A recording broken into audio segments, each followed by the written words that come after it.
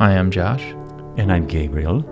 And today on Reading the Gospel, we are reading about the ministry of John the Baptist.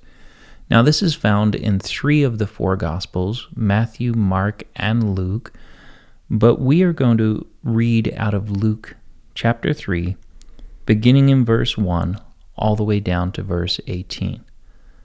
In the 15th year of the reign of Tiberius Caesar, Pontius Pilate, being governor of Judea, and Herod being tetrarch of Galilee, and his brother Philip, tetrarch of the region of Iturea and Trachonitis, and Lysanias, tetrarch of Abilene, during the high priesthood of Annas and Caiaphas, the word of the Lord came to John, the son of Zechariah, in the wilderness. And he went into all the region around the Jordan, proclaiming a baptism of repentance for the forgiveness of sins, as it is written in the book of the words of Isaiah the prophet, "The voice of one crying in the wilderness, prepare the way of the Lord, make his paths straight. Every valley shall be filled, and every mountain and hill shall be made low, and the crooked shall become straight, and the rough places shall become level ways, and all flesh shall see the salvation of God." He said therefore to the crowds that came out to be baptized to him, "You brood of vipers, who warned you to flee from the wrath to come? Bear fruits in keeping with repentance, and do not begin to say to yourself, 'We have Abraham as our father,' for I tell you, God is able from these stones to raise up children for Abraham. Even now the axe is laid to the root of the trees. Every tree therefore that does not bear fruit is cut down and thrown into the fire." And the crowds asked him, "What then shall we do?" And he answered them, "Whosoever has 2 tunics is to share with him who has none, and whoever has food is to do likewise." Tax collectors also came to be baptized and said to him, "Teacher, what shall we do?"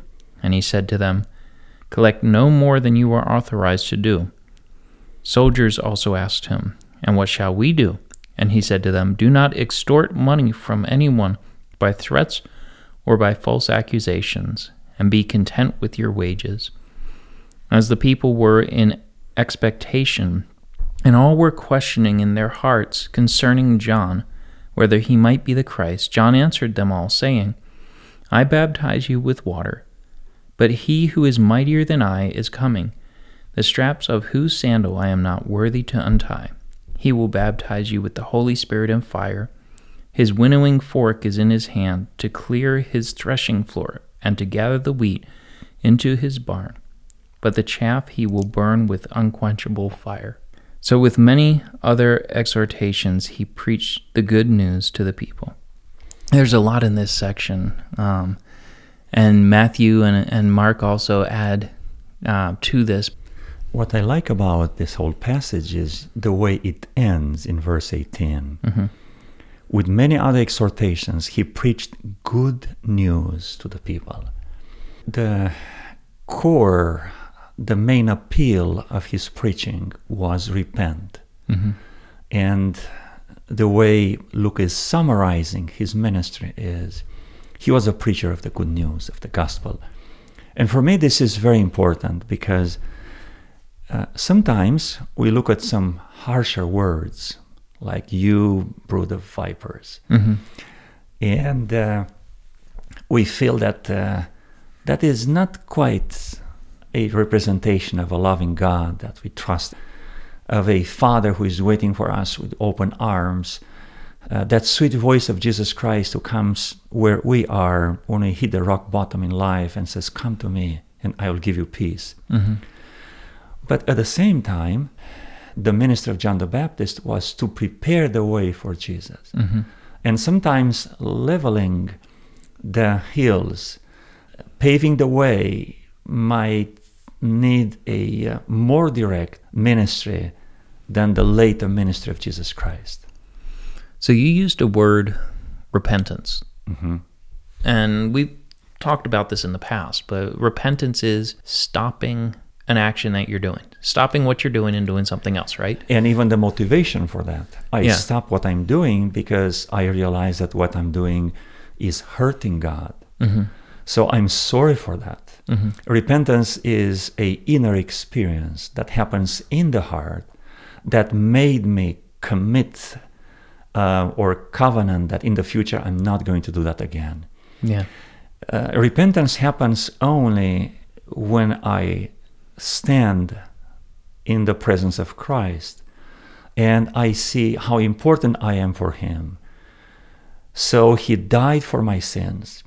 And when I realize that my sins have a contribution to His death on the cross, I'm sorry for what I've done. Repentance is more than just being sorry, right? It starts with being sorry. Mm-hmm. It is a commitment to turn around. And later, repentance will be externalized into confession of sins. Yeah. And when I confess, God forgives. I think of myself and my siblings when we were kids, Mm-hmm. and would be hitting on, beating on each other, and mom comes in and says, "Say you're sorry." "I'm sorry." And then she goes around the corner and we start hitting on them again and beating them up and back and forth.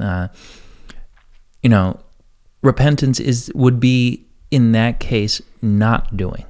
Mm-hmm. Doing something else, not punching, not doing a different action. And this is what John is calling these crowds to do, is to change their ways, to be less self-centered and more other-focused. I mean, you can look at that when he's talking to the different groups.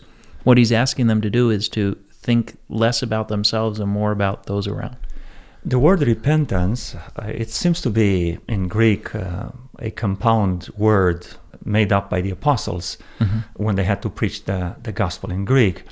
The Old Testament equivalent word is turn around. And John the Baptist was not called to preach to one individual or to a family. He was called to preach to a nation. Mm-hmm.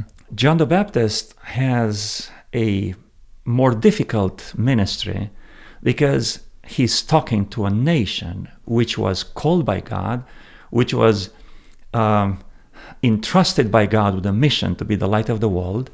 But now they went so far away from their mission, even if God used different educational methods, like deportation in Assyria, deportation in Babylon, they were at a very low moment. Yeah. It was their rock bottom. And John the Baptist used these harsher words to grab their attention, to awaken their spiritual desires, to bring them back. So the sweeter ministry of Jesus Christ and those beautiful words from the Beatitudes, Sermon on the Mount, and other sermons later in the parables will come on a fertile soil. So what do we learn about Jesus in this section? We learn that Jesus needs someone to prepare his way, and in the same way the Holy Spirit is going ahead of him to prepare the heart. Mm-hmm. So when Jesus knocks on the door, the state of the heart would be in such a way that people will open the door. In the same way, Jesus Christ, when he came to live among us, had someone who prepared his way. Jesus Christ works in tandem. Mm-hmm. He's a team player. And God will call us to prepare his way for someone else. Yeah, and my thought in reading this was extremely similar to yours, that God does nothing unless he reveals it through his servants, the prophets. Mm-hmm. And as God interacts and has these major course of history-changing events, he always sends someone to prepare the people, to warn the people, to let the people know that that's coming. Yeah, and those are prophets. Mm-hmm. And John the Baptist is called by Jesus Christ the greatest prophet born from a woman under the sun. Yeah. And it's very interesting that John the Baptist is being introduced here, both in Luke as well as in Matthew, as the voice. Mm-hmm. The best definition of a prophet is the voice of God, Yeah. the spokesperson for God. The context when this voice was manifested was the wilderness, most likely the space between the river Jordan and the middle range of mountains through Palestine, north-south. Also, the arid area between Jericho and the Dead Sea also was called desert. Mm-hmm. John the Baptist has echoed God's message, becoming the spokesperson for God right there in the wilderness. What is Jesus telling us? And for me, it gets to John's message, repentance. Mm-hmm. That it's not enough to have spiritual coattails to ride on. You know, I can't ride on the coattails of my parents or my grandparents or those who raised me or even the church I attend. It's my job Mm-hmm. to have a repentance. What I hear God saying to me in this passage, primarily when I read the Matthew version of this story, is about the simplicity of John's life. The way he was dressed with a camel hair outer garment, the way he was eating just some locust beans and wild honey, and the way he spoke very directly, a few words, but very effective, because it was the power of God in his life.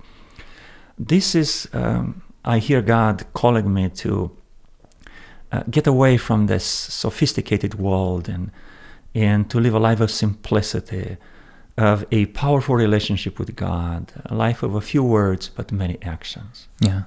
So what are we going to do about it?